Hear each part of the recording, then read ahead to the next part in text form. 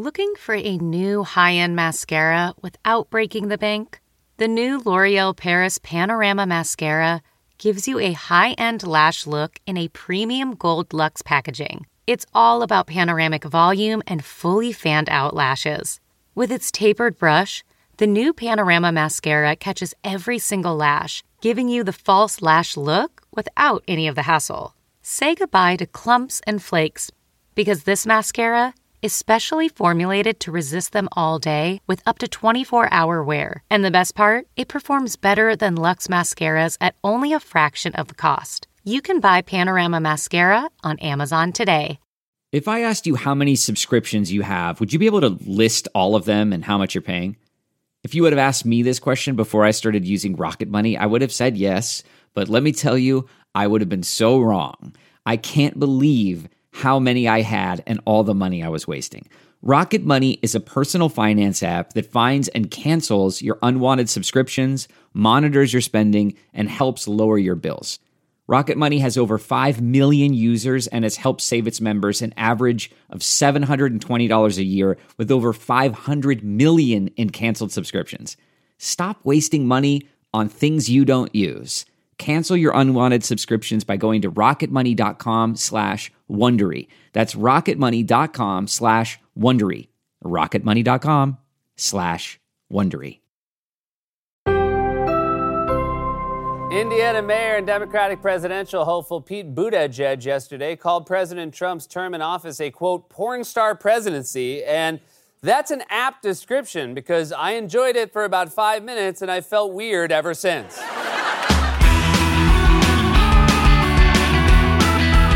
From 30 Rockefeller Plaza in New York City, please enjoy this podcast edition of Late Night with Seth Meyers. On today's show, Seth talks to actress and comedian Paula Pell, who also sticks around to answer a few more questions backstage at Studio AG. But first, a closer look.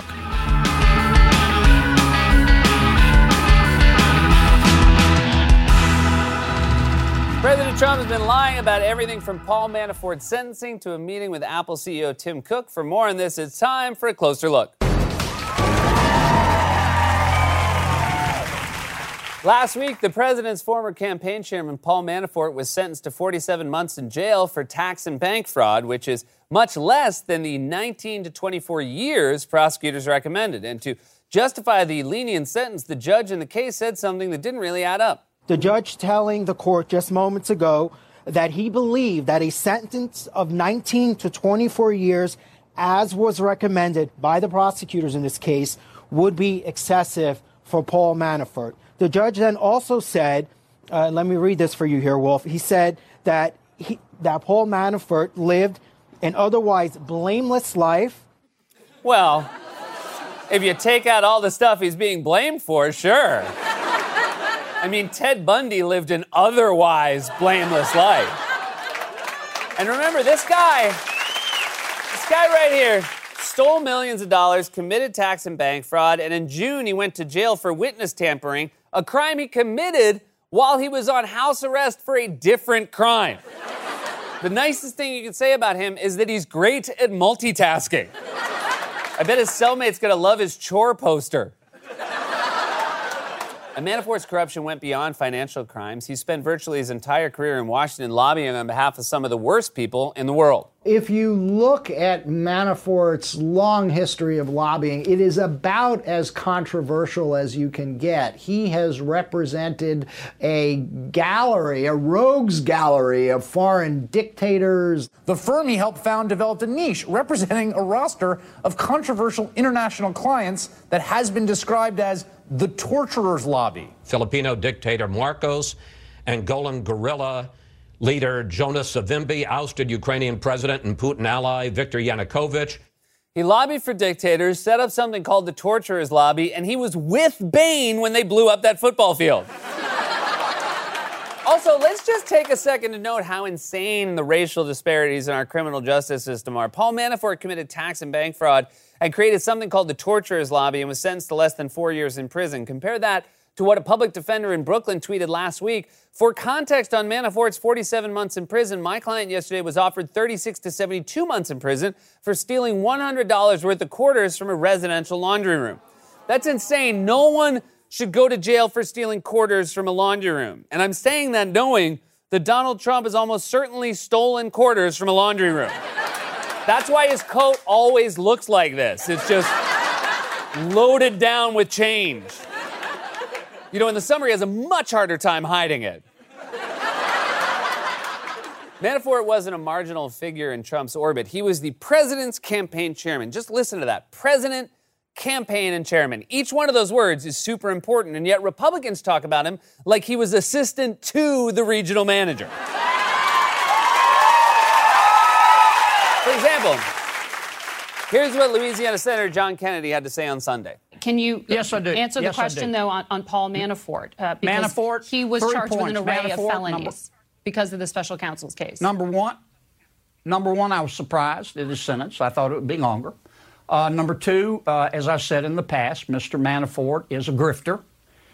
He used to be a partner with Roger Stone. I'm sorry, Margaret, he's just a sleazoid. A sleazoid? You sound like one of the guys in Biff's gang from Back to the Future. You should be wearing 3D glasses and holding a skateboard. Now, in sentencing Manafort, the judge noted that the specific charges in this case were not directly related to the question of Russian collusion. He did not say there was no collusion, just that this case was not about collusion. But that didn't stop Trump from twisting his words anyway when he spoke to reporters on Friday. I feel very badly for Paul Manafort. I think it's been a very, very tough time for him. But if you notice, both his lawyer, a highly respected man, and a very highly respected judge. The judge said there was no collusion with Russia. It's had nothing to do with collusion. There was no collusion. It's a collusion hoax. It's a collusion witch hoax. I don't collude with Russia. Did he just call it a witch hoax? All of his catchphrases are starting to blend together now. Trump has the same diction and syntax as a spam email asking for your social security number. Help! I need a monies for a witch hoax. Trump has this habit of taking other people's words out of context and insisting those people exonerated him when they did no such thing, like when his former personal lawyer, Michael Cohen, testified before Congress. Cohen said he personally did not possess any definitive evidence of collusion, but Trump insisted that what Cohen had actually said was that there was no collusion at all, although he couldn't seem to make up his mind about whether Cohen was a liar or not. He lied a lot, but it was very interesting because he didn't lie about one thing. He said no collusion with the Russian hoax. And I said, I wonder why he didn't just lie about that, too, like he did about everything else. I mean, he lied about so many different things, and I was actually impressed that he didn't say, well, I think there was collusion for this reason or that. He didn't say that. He said no collusion, and I was a little impressed by that, frankly. He could have gone all out. He only went about 95% instead of 100%. I love that Trump is impressed that Cohen lied 95% of the time, but not 100% of the time. Trump talks about not lying the way the rest of us talk about those guys who climb mountains without any equipment. It's like, well, that's impressive. I could never do that. Trump, of course, is a pathological liar. His instinct is to lie about everything from Russian collusion to the smallest and most meaningless details. In fact, here's an example of one of the dumbest things Trump has ever lied about. You might remember that last week, this clip of Trump meeting with the CEO of Apple, Tim Cook, went viral. You've really put a big investment in our country. We appreciate it very much, Tim Apple. That's right. He called him Tim Apple. Does Trump think that when you run a company, you're named after the product? Mr. President, so you know Bill Gates. I believe it's Bill Windows.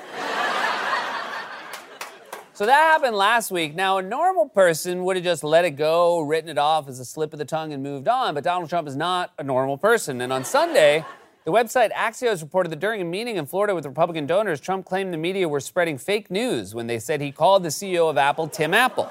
Trump told the donors that he actually said Tim Cook Apple really fast, and the Cook part of the sentence was soft.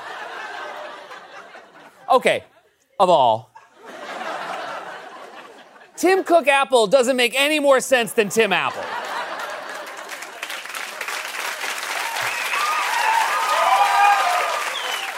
Tim Cook Apple sounds like how Tarzan would describe someone making a pie. Tim Cook Apple. Tim eat apple. Tarzan loved Tim. Second, the story you want us to believe is that you didn't say we appreciate it very much, Tim Apple. You said we appreciate it very much, Tim Cook Apple. If you're gonna lie, at least improve your situation. Officer, I have not been drinking because I was doing too much cocaine. And even the people in the room thought Trump's lie was bizarre. According to Axios, Republican donors in attendance called it one of Trump's weirdest lies ever. I just thought, why would you lie about that? One of the donors told me. It doesn't even matter. No, it doesn't, but Trump lies about stuff that doesn't matter because he lies about everything. Trump lies for the same reason Forrest Gump runs. He just does. Lie, Forrest, lie! So, when that version of the story didn't fly, incredibly, Trump woke up this morning and doubled down again, this time with an entirely new story. He claimed he combined Tim Cook's name and his company's name because it was faster. Trump took to Twitter saying, quote, at a recent roundtable meeting of business executives and long after formally introducing Tim Cook of Apple, I quickly referred to Tim plus Apple as Tim Apple as an easy way to save time and words. The fake news was disparagingly all over this, and it became yet another bad Trump story. Only Trump could claim that he was trying to save time and words by writing a long tweet that takes up time and words. You know, if you really wanted to save time and words, you could just not talk at all. Do all your campaign rallies with duct tape over your mouth, or at least skip a bunch of words so it sounds like this. We have won, and I am totally crazy.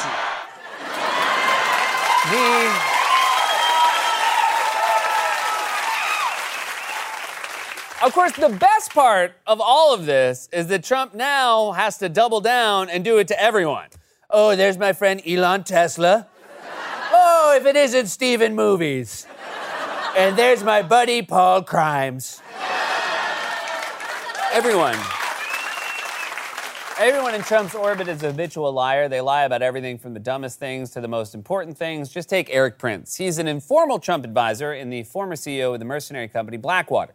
Prince testified under oath to Congress that he had no official role in the Trump campaign, but in an interview last week, he admitted that he was present at a secret Trump Tower meeting in 2016 with emissaries of several foreign governments. And in the interview, he claimed that he hadn't lied to Congress, even though he obviously did. How come you didn't mention that meeting to Congress, given it's so relevant to their investigation? I did. As part of the investigations, I certainly disclosed any meetings. The very few I had. Not in the congressional testimony you gave to the House. We went through it. You didn't mention anything about August 2016 meeting in Trump Tower. They specifically asked you what context you have, and you didn't answer that. I don't believe I was asked that question. I've got the transcript of the conversation here. Sure. I mean, I might have been. I think I was at Trump headquarters or the campaign headquarters. Trump Tower, August 3rd, 2016. You? Possible. Don't you think that's something important to disclose to the House Intelligence Committee while you're under oath? I did. You didn't. We just went through the testimony. There's no mention of the Trump Tower meeting in August 2016. Why not? I don't know if they got the transcript wrong. Damn. Sudi's going to go from I wasn't asked that question to the transcript was wrong to I was just trying to save time and words. Trump lying about the dumbest things is revealing because it shows that he and his associates lie about anything, from Paul Manafort to Russian collusion to the CEO of his favorite company, Tim Apple. This has been a closer look. Our guest is an Emmy Award-winning writer known for her work on Saturday Night Live. She stars in AP Bio, which airs Thursday nights at 8:30 here on NBC. Please welcome back to the show one of my favorite people in the world, Paula Pell, everybody. Hi, Paula. Hello. You look wonderful. Thank you so much. I condoed my closet so hard I had to go get an outfit. Oh, wow. Because all I had left was like a bra and sweatpants that I only wear when I have the flu. Oh, gotcha. So I got a little That's the danger of condoing. You over-condo.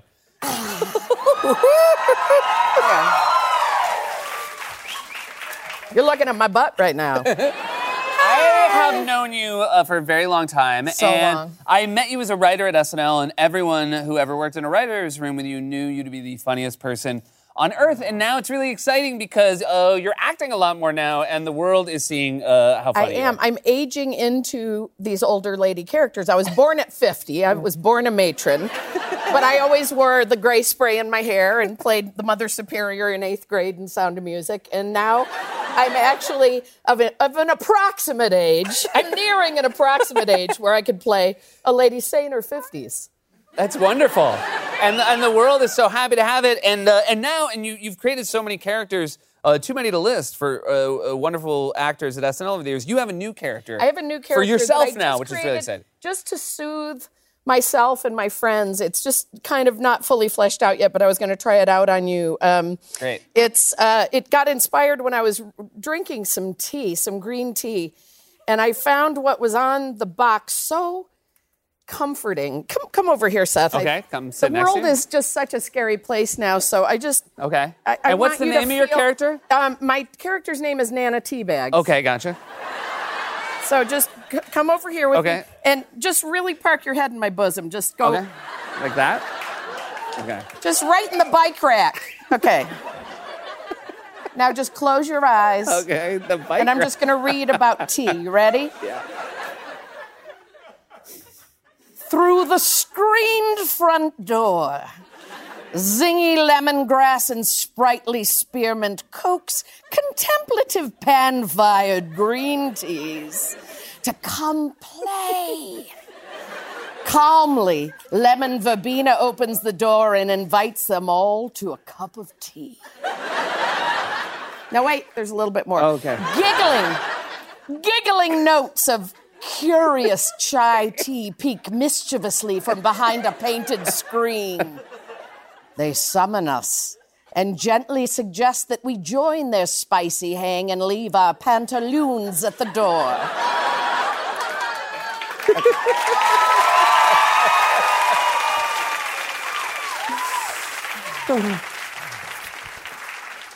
You Go have back such... and sit there because I'm starting to get straight. You have such... My 10% went to 12. Okay. You're up to 12? I'm up to 12 That's a when new I'm sitting record. with you. You're foxy. Thank you. Your diction is such that you were just like blowing those words across the top of my hair. Just I could very just feel- Sally Kellerman. Yes. Blue cheese dressings. You had another incredible performance this year, and even Jesse Eisenberg, a previous guest, was shouting you out. An episode of Documentary Now. You basically channeled Elaine Stritch. I channeled her. I did not do a real impression of her. No, No one can be Elaine Stritch. You grabbed her spirit. Yes. Because there was this famous moment in this documentary about the company cast recording where she was having issues singing her song Ladies Who Lunch. Yes. You, in this episode, were singing a song, I Gotta Go, also having difficulties. Let's take a look at a clip real fast. I gotta go. Take 11. Benedict, just so we're clear, earlier, many times I mentioned I had an eye doctor appointment to get my eyes scraped. I have already taken the medication, and it's ripping through my system, so we need to be brisk with this. Let's just do it. And I gotta go. I should do better or different than this. No kidding.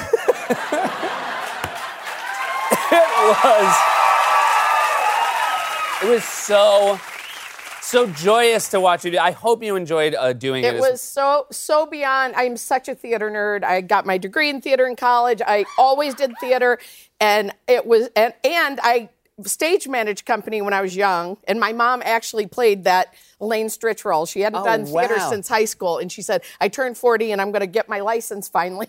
And driver's license, and I'm going to be in a show. And she sang Ladies Who Lunch. So it was like a perfect little beautiful thing. But we kept laughing because we loved doing it so much and learning all the music that we kept, like, we finished and they're like, great, we're wrapped. And we're like, can't we go to Seattle in a van and do this at local theaters? You, speaking of your mom, who is just a full delight, and I'm always so happy to see her, you had a girls' weekend with your mom and your sister. Yes, I did. I wanted to share this. I called my mom and asked her if I could talk about this, and she's like, I don't care. I really thought she'd protest. You'll know when I tell you this. Whenever my mom and my sister and my nieces, we get together, we always kind of challenge my mom to live her best life. We always try to have her experiment with things. I'm not going to go into details about what. But this is one particular time where my sister and I were watching television late at night with her. My dad had gone to bed, and we told her, we didn't force her, she did it, but we said, pick out a porn movie to watch. And so we scrolled through, and we were just like, just pick a quickie one. They're 15 minutes long. I don't know why they're 15 minutes. They should be 2 minutes long. But anyway, she picked 55-year-old and older sexy grannies. Wow. I found 55 to be a little bit low number for grannies, but so we started watching it, and the first thing is we're watching it, and my mom's like watching it like this, and she goes, "Who the hell would want to be the cameraman all up in that stink?" And then my sister, because we're not paying attention, because I'm furiously taping on my phone, sending to the grandchildren, like just crying, laughing. And my sister goes, rewind it, oh my God. My sister Patty, and we rewound it, and there was a spot where he like lays her over the couch, and they're about to do it, and he takes his hearing aids out like this and goes... And then finally, we're continuing to watch it. My mother's really studying it, and she just goes, "Who the hell would want to watch him in a close-up, a scratch in his craggy-ass foot? Who wants to see this guy's foot? I don't understand why this is sexy. Who wants to see his foot?" And then I look at the television, and it was not his foot. Unless his foot has just one big toe and a saggy ankle. It was not his foot. He was scratching it? Yeah, he was scratching it. He was scratching the length of it. It probably had an athlete's foot. Yeah. So, that is fantastic. Yeah. Oh my God. I mean, what a joy to just be there for it. Your mom has inspired you in a lot of ways. I know Kate McKinnon has played this character in Update, which is inspired a woman who watches soap operas. Yeah, this inspired. is my mom, Deanie. Yeah. She looks very much like this. Yes, they she did does. the wig exactly like my mom's hair. And I used to write her doing my mom talking about the soaps, because my mom and I still watch the soaps, and we ADR them. we Xerox them. And my mom will call me and she'll go, "Did you watch them today? Oh my God, were they good?" And she goes, mustache and big boobs went in, and that baby's not that baby's not dead. And she'll text me things all of a sudden with no warning and go, that baby's not dead. And I'm like, what baby's not dead? But she's watched it for 40 years and does not know one character's name. So That's great. She calls them big boobs, redhead, slut bag, different things. Different things. Yeah. One last thing, and hopefully you're going to come back and talk about it when it comes out, but you were just in a film that Amy Poehler directed and is also in, and it's basically all the group of women from your era at SNL. Yeah, it's Dratch, based on Anna Gasteyer, Maya, Tina. It's called Wine Country. It's coming out soon, and we did it for Netflix, and it is such a joyride, and it's basically we reenacted with fictional characters, but kind of very close to ourselves, a trip we took for one of our 50th birthdays. That I cannot wait to see it. There's so much fantastic stuff in it. We'll be talking about it soon and giving all the details of it. But I might have a scene with a lot of dildos. One more to you out here, Paula Bell, everybody. AP Bio airs Thursday nights at 8:30 here at NBC. Hey, this is Kevin. We are backstage with Paula Pell. Hi, Paula. Hi, Kevin. Congrats on AP Bio. You're fantastic you. in the show. Thank you. I love that character so much. She assaults people with optimism. Comes out of low self-esteem, but I don't care. Yeah, she's sunny. How did you get involved with the show initially? I mean, you had some guest starring spots last season, right? Well, last season I did almost every episode as a guest star and played the same character. And this year they asked me to be part of the series as a regular, and it was so fun because I had already been there so much. And the cast is, Patton Oswalt is one of the funniest humans on earth, and as is Glenn Howerton, and all the girls that play the teachers are incredible, and the students. So I just loved the whole gang. It's Mike O'Brien created it out of his fantastically weird brain. Mm-hmm. And I grew up in the Midwest, so it's very recognizable to me of all those kind of strange school characters, and especially my character, Helen Henry DeMarcus.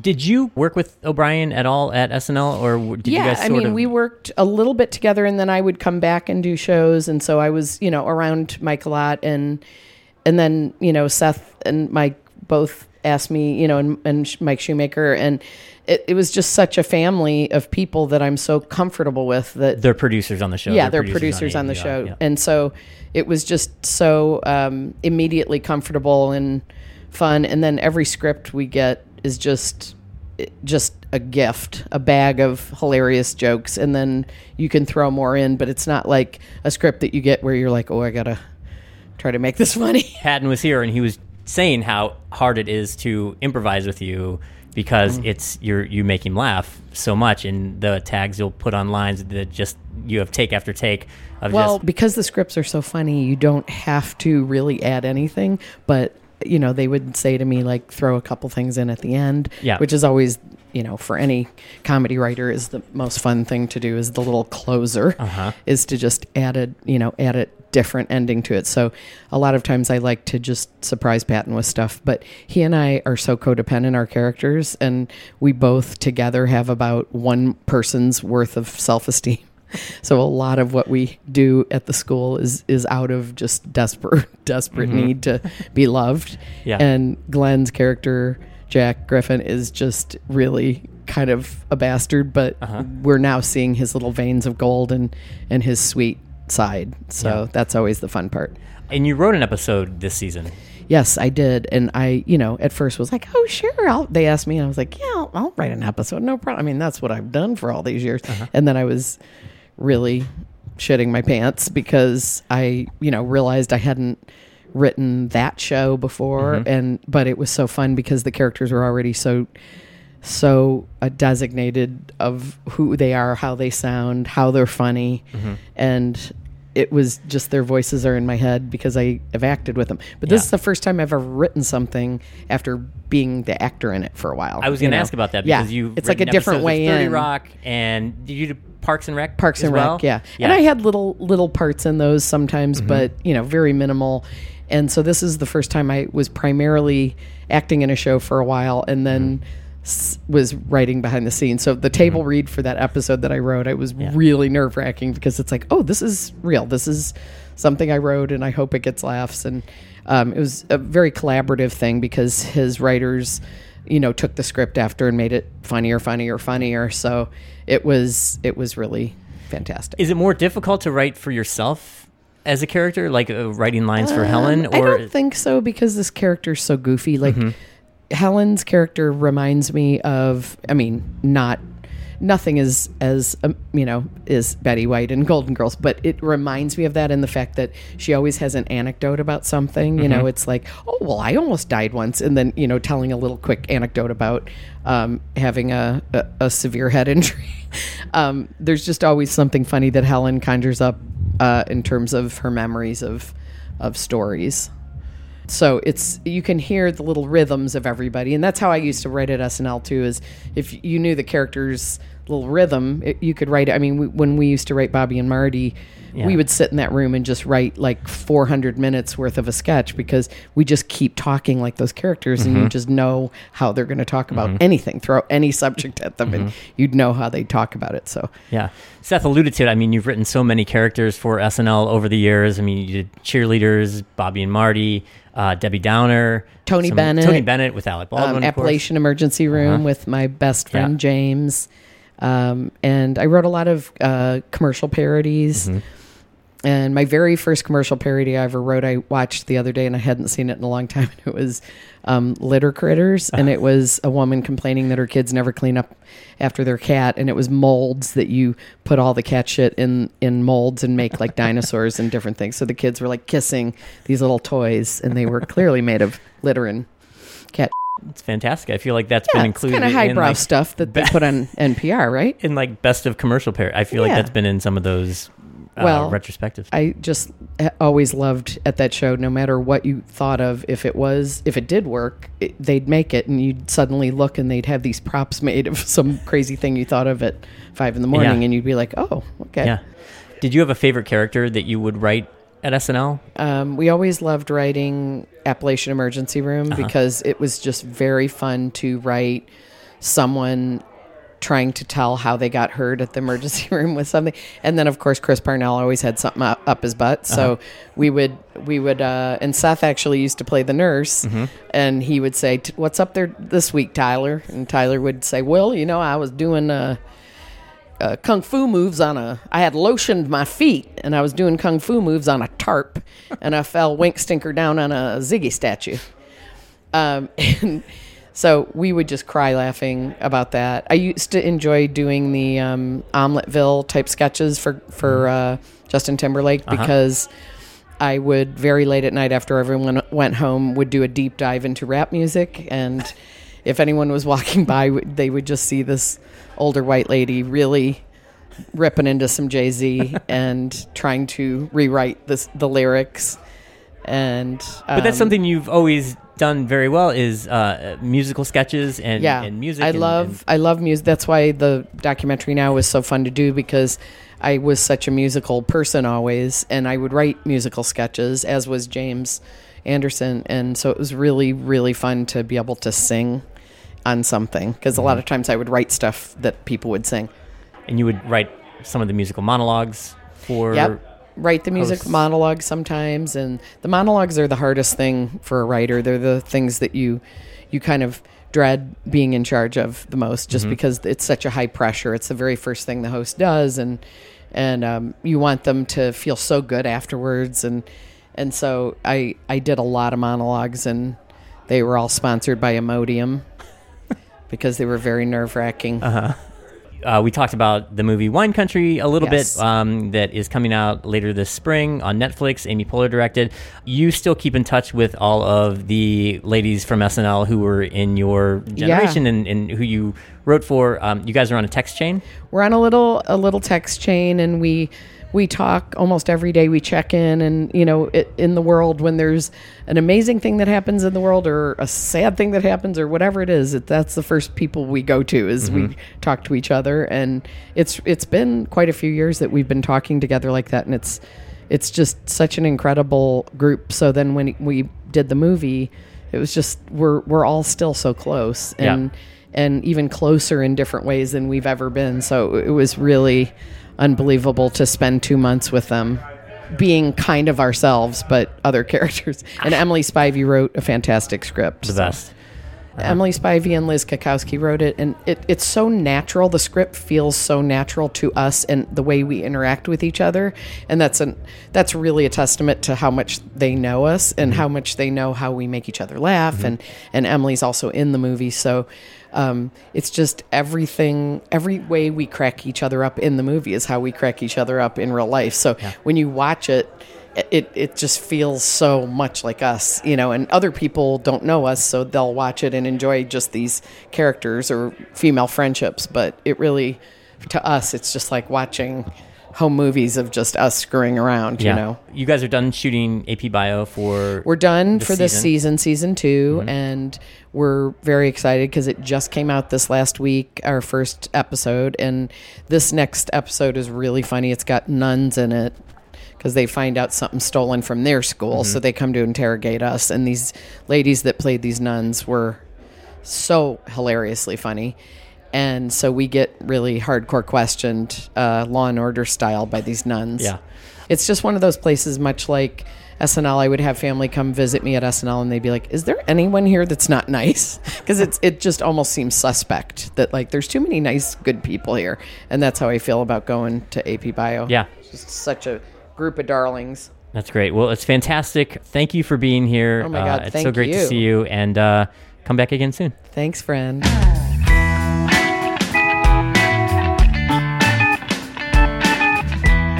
Late Night with Seth Meyers airs weeknights on NBC at 12:35, 11:35 Central. Original music on the Late Night podcast is by the HE Band. Don't forget to follow the handle Late Night Seth on social media, and tell your friends to subscribe to the Late Night podcast wherever they get their podcasts.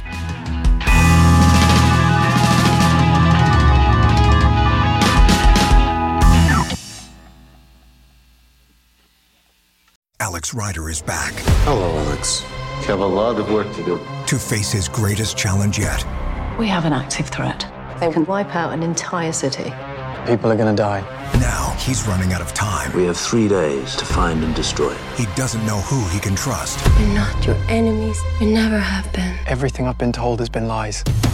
And our future is in his hands. The truth can be complicated. On April 5th, this weapon is capable of inflicting 100,000 deaths in a heartbeat. The danger is everywhere. Scorpio are no longer hiding in the shadows. The battle threatens everyone. It's personal. It's revenge. It's kill or be killed. That's when you find out what you're really capable of. And his choice could change everything. I'm sick of being manipulated to do what everyone else wants. Tell him the truth, all of it. The world isn't black and white. All we really have are the people we trust. Alex Rider, Season 3, streaming free April 5th. Stream Seasons 1 and 2 free now.